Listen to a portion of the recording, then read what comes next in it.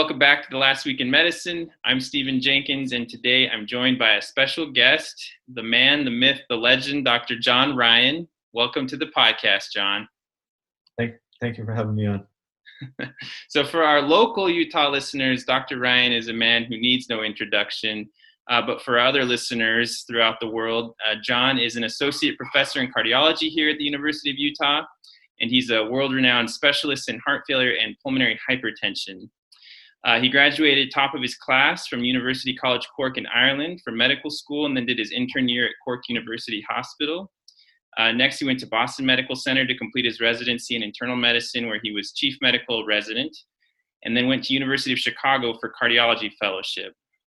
Here at the University of Utah, Dr. Ryan is the director of the Pulmonary Hypertension Center, and he's published countless papers in top journals, won numerous teaching awards, and serves on multiple important committees in the medical school. He's also married with 3 children.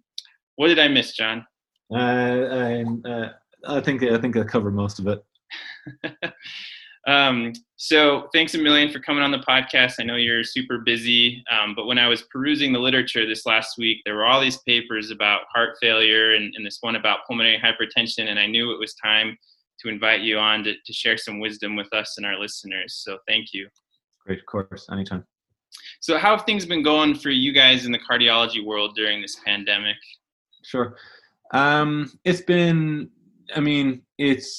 There's a lot of questions, right? I mean, early on, people quickly start to identify myocarditis, STEMIs, and then now we're getting more familiar with kind of long-term consequences of COVID. Mm-hmm. And so there's just a lot of questions, and now we're also getting questions about the vaccine. And say, for example, everyone's familiar with the comorbidities and the higher risk of mortality with comorbidities, and even on our work in pulmonary hypertension, our own group showed that people with pulmonary hypertension who do get COVID-19 have a mortality of 1 in 6. Wow. So which is incredibly high. But then it ends up being, when you come on to, from a public health standpoint, or designing, who's getting vaccinated, incorporating those risk factors and comorbidities so that it's equitable, and sure. And then measuring that against age-based issues is very, very hard. So a lot of our busyness has come from, unlike our colleagues in the, pulmonary critical care, Dr. Hatton and Dr. Beck, who run the program with me, who've been just, truly frontline in the units nonstop. A lot of our work is coming from questions and complications of COVID-19. And we're learning a lot of it as we go, right? Yeah. So it's definitely been, but I think it's definitely been a stressful time, just like anyone else. Yeah, for sure. Did you end up getting the vaccine already? I did. Yeah, I did. Yeah. Have you had the second dose? Yeah, and no problem. It was yeah. I got my second dose yesterday, and like definitely was a lot achier and had some chills during the night. Woke up this morning and needed some ibuprofen, but now I feel fine. So. Yeah. It's but what a year for science, in terms of, I think sometimes we can be dismissive of how many papers came out over the last year and how much research has been going on around it. But at the same time, it's actually quite impressive. And we got a vaccine within a year, which is incredible. Yeah. If you would have told me that a year ago when this, pandemic really started going, I would have scoffed if you said we'd have a vaccine by December. So yeah, truly blessed in that way. Well, it's kind of crazy. We do this podcast on Wednesdays, and it's been quite a month for Wednesdays. The first Wednesday of the month, there was an insurrection at the Capitol. Last Wednesday, there was an impeachment trial or an impeachment vote.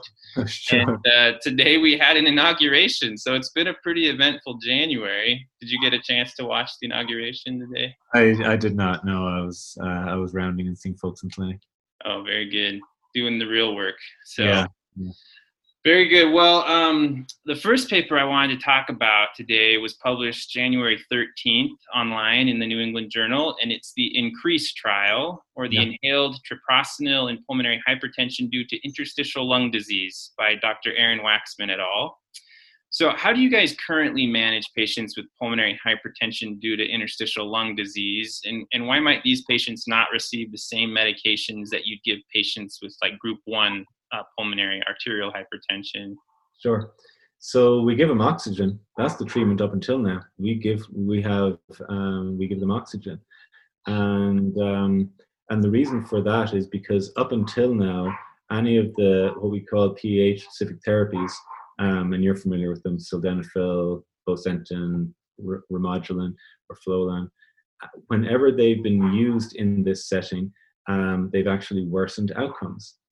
And we wrote a paper 2 years ago in Circulation on this issue about how there is kind of a mission creep towards using these PAH-specific therapies in, for example, Group 2 and Group 3 pulmonary hypertension. Mm-hmm. For those not familiar with the groups, Group 1 is pulmonary arterial hypertension, which is typically either idiopathic or hereditary or connective tissue disease or congenital heart disease. Group 2 then is pulmonary hypertension from left-sided heart disease, diastolic dysfunction most commonly. Then Group 3 is pulmonary hypertension from hypoxic lung disease, COPD, pulmonary fibrosis, obstructive sleep apnea. And when you look at the breakdown, 60% of pulmonary hypertension is due to left-sided heart disease, 30% is due to hypoxic lung disease, and then 10% is due to pulmonary arterial hypertension. And the only treatments we had available for this Group 3 pulmonary hypertension was oxygen, because all the others made things worse. And in actuality, when you look at the causes or the prognosis of pulmonary hypertension, if you take those three, and if you say which of these has the worst prognosis, so higher power comes to you and says, Stephen, I'm going to give you pulmonary hypertension. And you say, all right, higher power. I don't really like it, but you're my higher power, so I'll take it. And but the higher power will say, but I'll give you one thing, Stephen. You can pick which one you want. You can either have Group 1, Group 2, or Group 3. And I know you want to live as long as possible, and I know you want to stay out of hospital for as long as possible. So which one do you want? Group 1, Group 2, or Group 3? Which would you say has higher power for? I'd probably, I guess if I could pick what was causing my Group 3, like sleep apnea, but maybe I would go with Group 2. Sure. So actually in 2021, Group 1 has the best prognosis. Group 1 pulmonary, because we have 15 medicines available for Group 1. Wow. As you know, we've no medicines for Group 2 and Group 3. Yeah. And then Group 2 is in the middle in terms of prognosis. And then Group 3 has actually the worst prognosis. The worst prognosis, you actually hit the nail on the head. You're absolutely right. If you could treat the cause, but that's the most purposeful thing you said, because guess what? No one likes to use their CPAP. No.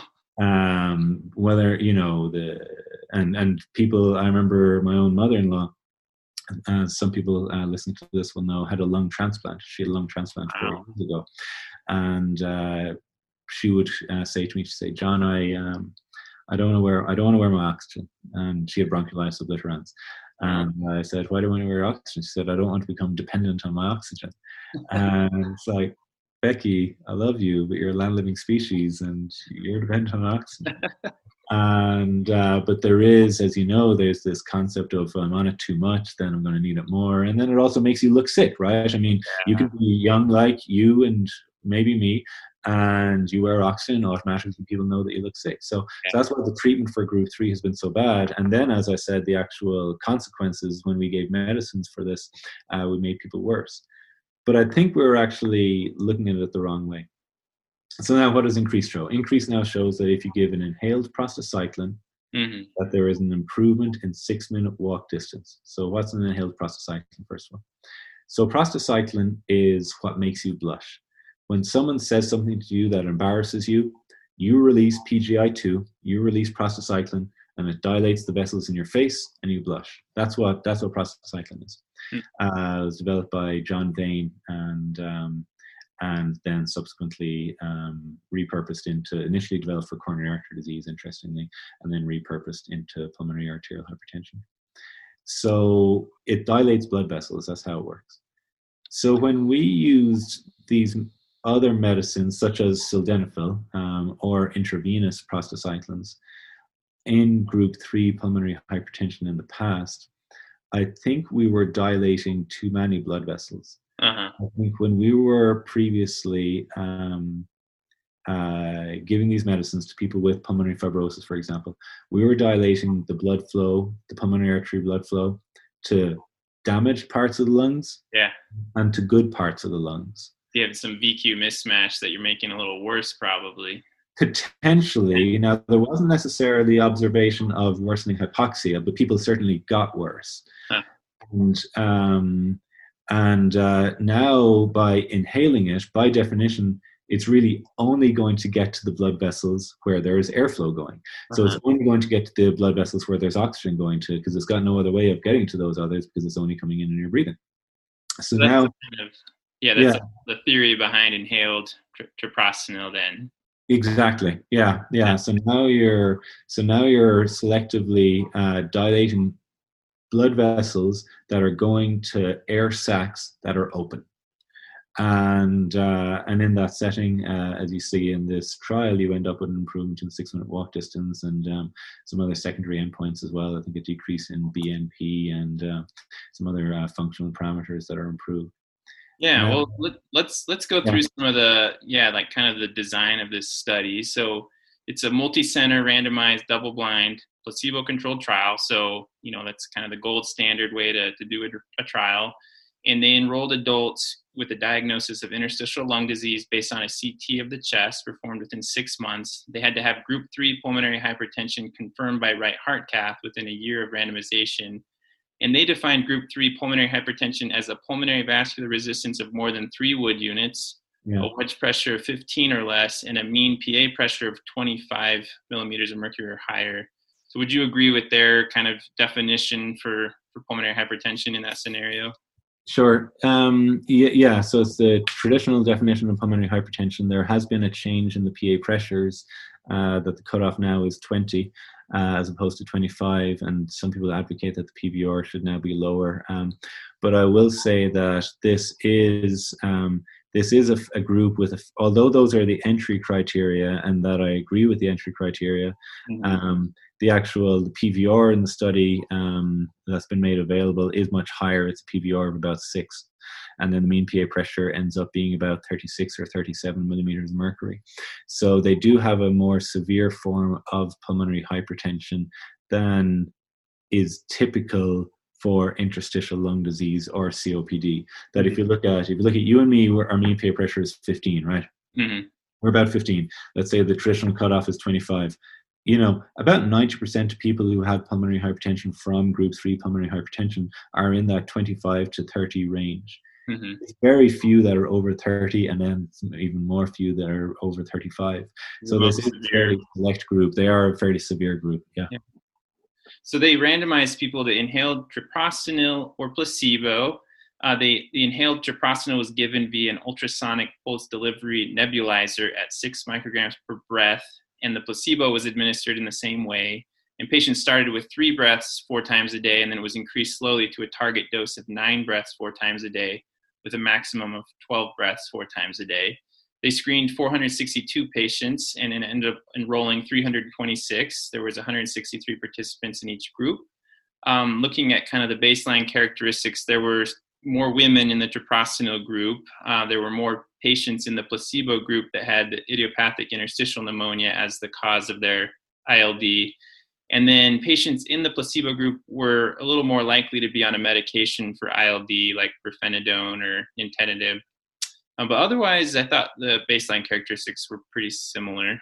I think it is well biased and well balanced. Interestingly, you look at the oxygen use, and it's actually only 71% in the whole study. So again, this speaks to the challenge of getting people on oxygen, which is also a vasodilator, right? I mean, it's kind of your preferable vasodilator. So again, it just kind of highlights the challenge in taking care of that. So they use a 6-minute walk test that was performed, as well as got lab data at weeks 4, 8, 12, and 16. And the primary endpoint was a difference between the two groups in the change in peak 6-minute walk distance from baseline to week 16. So could you tell us a little bit about the 6-minute walk test and why that's frequently used as an endpoint in pulmonary hypertension studies? Sure. So it's a 6-minute walk, not a 6-minute run. Our own, as you know, we've got folks like Andy Walker who could cover a mile in 6 minutes, right? So it's 6 minute walk distance. So normal, regular, healthy people will walk about 600 meters, so a lap and a half of an athletic track in 6 minutes. Okay, and that's put things in context. You, Stephen, with your height, obviously will walk further than somebody who's 5 foot. But in general, you get around 600 meters with a 6 minute walk. When you are sick, and it's almost regardless as to your cause of your illness, arthritis, heart failure, pulmonary hypertension, depression, multiple sclerosis, your 6 minute walk will fall to about 400 meters. So almost by virtue of having an illness, your 6 minute walk distance will fall. And that's kind of to help put things in context that the average 6 minute walk distance going into this study was 260 meters. So that is much so again reflective of the fact that this is a sick population, and however it's been established, primary outcome in clinical trials in pulmonary arterial hypertension for a long time. We have moved away from it because how reflective 6 minute walk distance is, or how it relates to clinical outcomes, has been a matter of debate. Mm-hmm. And whether or not it correlates with mortality, people have, us included, have raised concerns about that. Whether or not it correlates with functional class has been a concern, hospitalization, etc. Kind of your hard outcomes. But at the same time, it's the metric that's been used to get approval for PH specific therapies for the last 30 years. Yeah. So I think it is a fine outcome to choose. The difference, you probably, based on our work and others, people have said that you need about a 30 meter improvement in 6 minute walk distance for someone to notice that. Mm-hmm. Even after we've, Nate and I have written that, we've kind of seen over time that may not actually, that's based on some tough data as well. How accurate that claim is, I've actually started to have some concerns about. I think 30 meters may not be enough anymore to have a translation to a functional outcome. But such as it is, that's kind of what we've established as kind of a benchmark. And in this study, they, through various, in their analysis, there is an improvement 6 minute walk distance of 31 meters. Yeah. The analysis are complex, and I was just talking with one of our statisticians earlier today that the analysis is complex in terms of how the 6 minute walk distance was measured. There are imputations there, which I don't know yet what that means. And then there's, do you use peak dose versus plateau, and how do you decide on 6 minute walk distance? But at the same time, you have an improvement in 6 minute walk distance, you have an improvement in or you have less clinical worsening, and you've got a BNP improvement as well. So you have parameters that are all pointing in the same direction, which suggests that there could be a benefit there. Yeah. So yeah, you mentioned those other outcomes that they checked. The clinical worsening occurred in 22.7% in the treprostinil group compared to 33% in the placebo group. And it looked like that clinical worsening was driven in large part by an actual worsening in their 6 minute walk tests and an increase in hospitalizations. But there were also more exacerbations of underlying lung disease in the placebo group. It's kind of crazy to see, though, that over 16 weeks, 1/3 of the placebo patients had clinical worsening. Yeah, which just goes to show you how horrible the clinical disease is. Yeah. So I guess my big question for you is this something that was exciting in the pulmonary hypertension world? Are people excited to get their patients on inhaled treprostinil now based on this study, or are people kind of still wondering what to make of it? Yeah. Well, I think anything that involves pulmonary vasculature gets us excited in the pulmonary hypertension world, right? Yeah. I mean, you and I are going to talk for 15 minutes about this paper, but I have no doubt we will have, we could have a 7-day conference about this paper alone, and would and enjoy it. I do think again, this is a disease that we have no treatment for except oxygen. Yeah. And now we have a trial that shows some benefit. I think throwing our hats in the air and celebrating and saying we now have a panacea, I think that would be naive. Mm-hmm. But I think it is a step forward. And I do think these people are going to start, even when you look at our own program, there is a lot of pulmonary fibrosis out there. We're taking care of someone this morning. There's a lot of pulmonary fibrosis out there. And now this is a medicine that we can be added to the treatment options. Within the study, not included in this paper, but presented elsewhere, is there is also, interestingly enough, Stephen, an improvement in FVC and FEV1. There is actually a structural lung disease improvement as well that's currently being written up. So I do think that I'm glad that we have a treatment that's been shown to be successful. I don't believe it's a panacea. Mm-hmm. I think there is still a lot of progress to be made in this field. Awesome. Well, the other paper that I wanted to talk about today is the Galactic HF study. So this was cardiac myosin activation with omecamtiv mecarbil in systolic heart failure.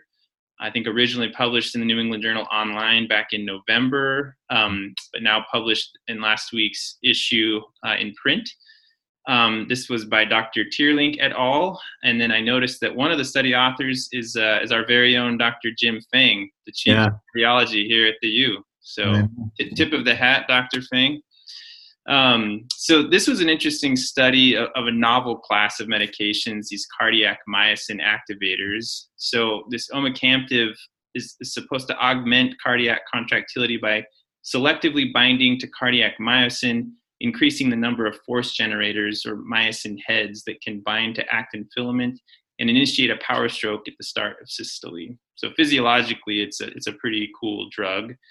And I guess, finding a drug for heart failure that increases contractility without increasing the patient's risk of dying from like an arrhythmia or ischemia is kind of like one of the holy grails of heart failure. Is that fair to say? Yeah, absolutely. Because as you know, having previously been on the receiving end of our cardiology lectures and now on the delivery end in terms of guiding people, the beta blockers, there's the remodeling, right? And the ACE inhibitors, there's the remodeling. And everything is all about remodeling, even spironolactone. Yeah. But you're absolutely right that anything we've done to increase inotropy, digoxin, milrinone, even dobutamine or other agents that we use have all been associated with increased mortality, specifically arrhythmias. So to have a medicine which is just crazy because the disease is a decrease in contractility. So you would think that the treatment is going to be improved contractility. Right. So in that regard, this is kind of a major kind of landmark issue to recognize that as now we have a treatment that works through contractility.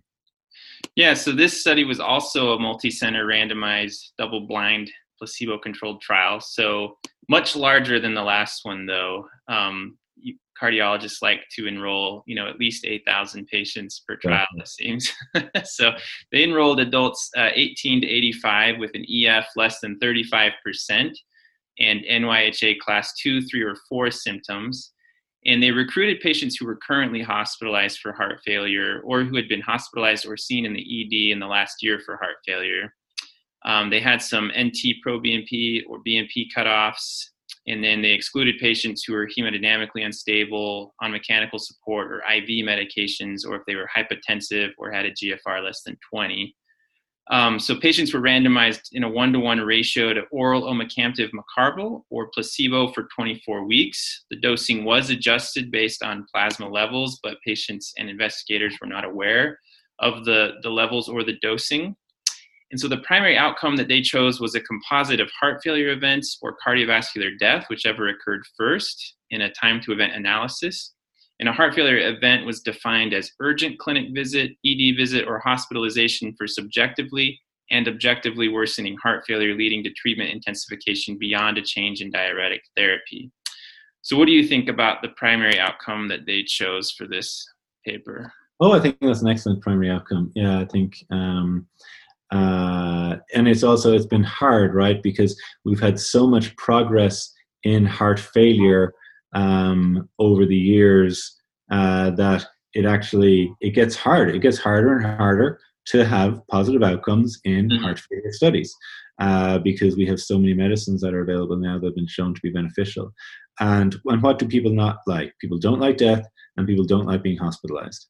Yeah. And you know, from as being a clinician, neither the patient nor their clinical team like getting called about, Stephen Jenkins got very short breath, he needs to be seen today, right? That just, disrupts the patient's day, their family day, and the care team's day. So I think those are very, they're, especially in comparison to our increased data, I think they are much more bona fide, real world clinical outcomes. Yeah. The secondary outcomes they chose were cardiovascular death, change in total symptom score based on the Kansas City Cardiomyopathy Questionnaire, first heart failure hospitalization, and death from any cause. Is this Kansas City Cardiomyopathy Questionnaire used a lot in heart failure trials? It is, yeah. It's your standard kind of patient-reported outcomes, corresponds with, or patient-centered, sorry, it's more patient-centered, namely how you're feeling, and it corresponds, it does have a good correspondence with clinical outcomes as well. So fairly standard, and it makes it easier to compare with other trials. So 4,120 patients were assigned to omecamtiv and 4,112 to placebo. Looking at their baseline characteristics, they were very well balanced. 80% males, which I guess is kind of typical of heart failure trials. 77% white. It looked like 94% were on a beta blocker. 87% were on an ACE, ARB, or an ARB plus neprilysin inhibitor, sacubitril.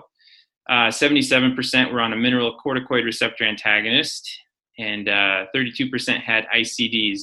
Interestingly, only 2.5% were on SGLT2 inhibitors. What do you think about their background therapy?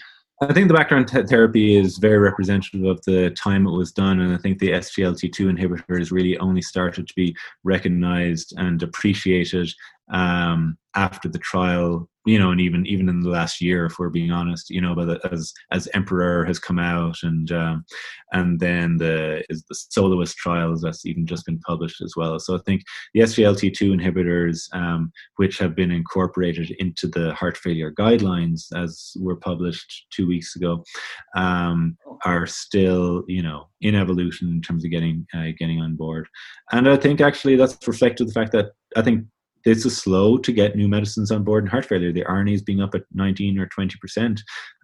It just takes time for these medicines to be used because people have gotten so used to ACE, beta blocker, Spiro. ACE, beta blocker, Spiro. Get them on those medicines. And that changing that clinical practice, there's just some inertia in terms of getting people to change.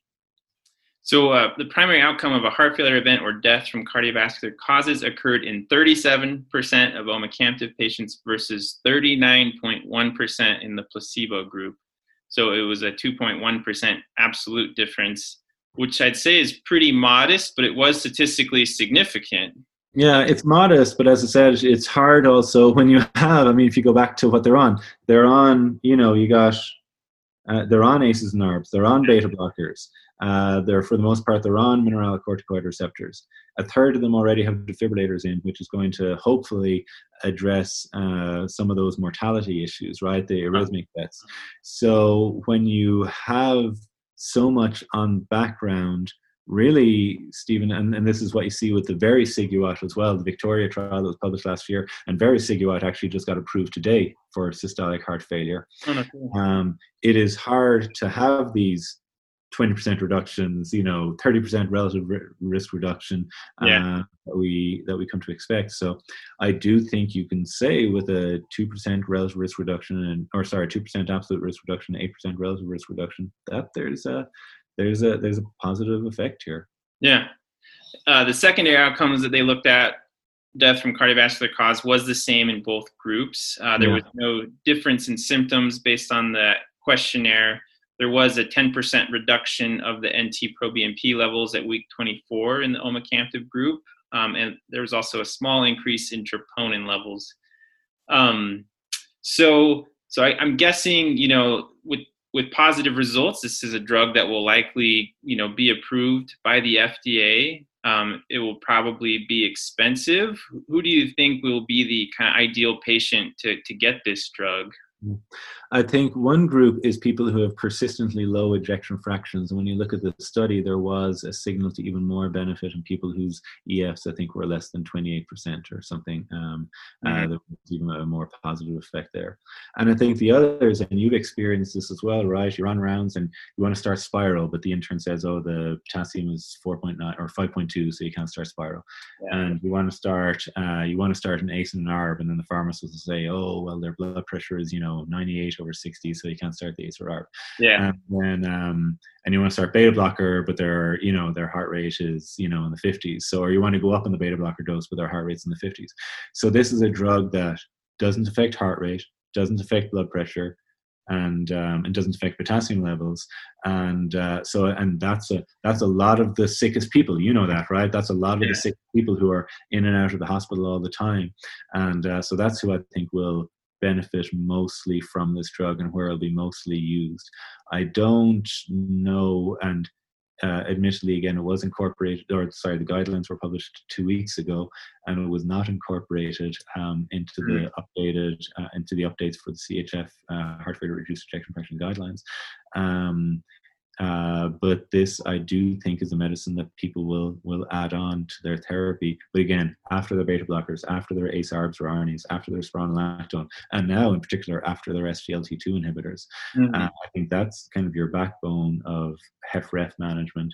And then the other things, the omecamtiv, Vericiguat, and others will be kind of on the fringes. But still, there's so much heart failure, right? There's so many million people in America have heart failure that this is a medicine that I think is going to be will have a significant will have some role. Yeah, for sure. I think I'll have patients in the hospital, like you said, that we want to start them on appropriate therapy, right? And so whether they're already on an ACE, beta blocker, spironolactone, and I've tried to get patients on SGLT2 inhibitors, and one of the biggest things we run into is cost for that. The pharmacists immediately are like, whoa, we got to start a prior authorization for that. And suddenly it becomes this battle to get them started on, either canagliflozin or dapagliflozin. And it's like $500 a month if you don't have insurance. So how do you guys approach that in the clinic if you have patients who are already on, optimal therapy and you'd like to get them on Entresto, which is also very expensive, or an SGLT2 inhibitor, if cost is a big issue? Yeah, so it is. So cost of these medicines is certainly an issue. I am optimistic that with the new guidelines, that the fact that the ARNIs were now judged to be first-line agents for heart failure reduced ejection fraction, and that the SGLT2 inhibitors are explicitly recommended as a part of guideline-directed medical therapy, GDMT. I am hopeful that this will, and now that there's more of them, right? There's the empagliflozin, dapagliflozin, sotagliflozin, and that there will come a time when the price does come down. But you're right, it is words. One sentence from you and me can result in an hour's work or 2 hours work for those who need to get these drugs approved. And so you're absolutely right. It's very easy for you and me to say, let's get them on dapagliflozin. Right. And then all of a sudden our PharmD or our intern or our APC who's already overworked, it's like, oh, well, there goes, there goes another 2 hours. So I think we have systems in place to do this, and there are, as our own APCs in our pulmonary hypertension program are exceptional at this. But again, it's and our PharmDs as well just are the kind of the jewel in the crown of our program, because these issues are just so hard to address. Yeah. Well, thank you very much for all of that, and for providing some background and context for everything, and your expertise.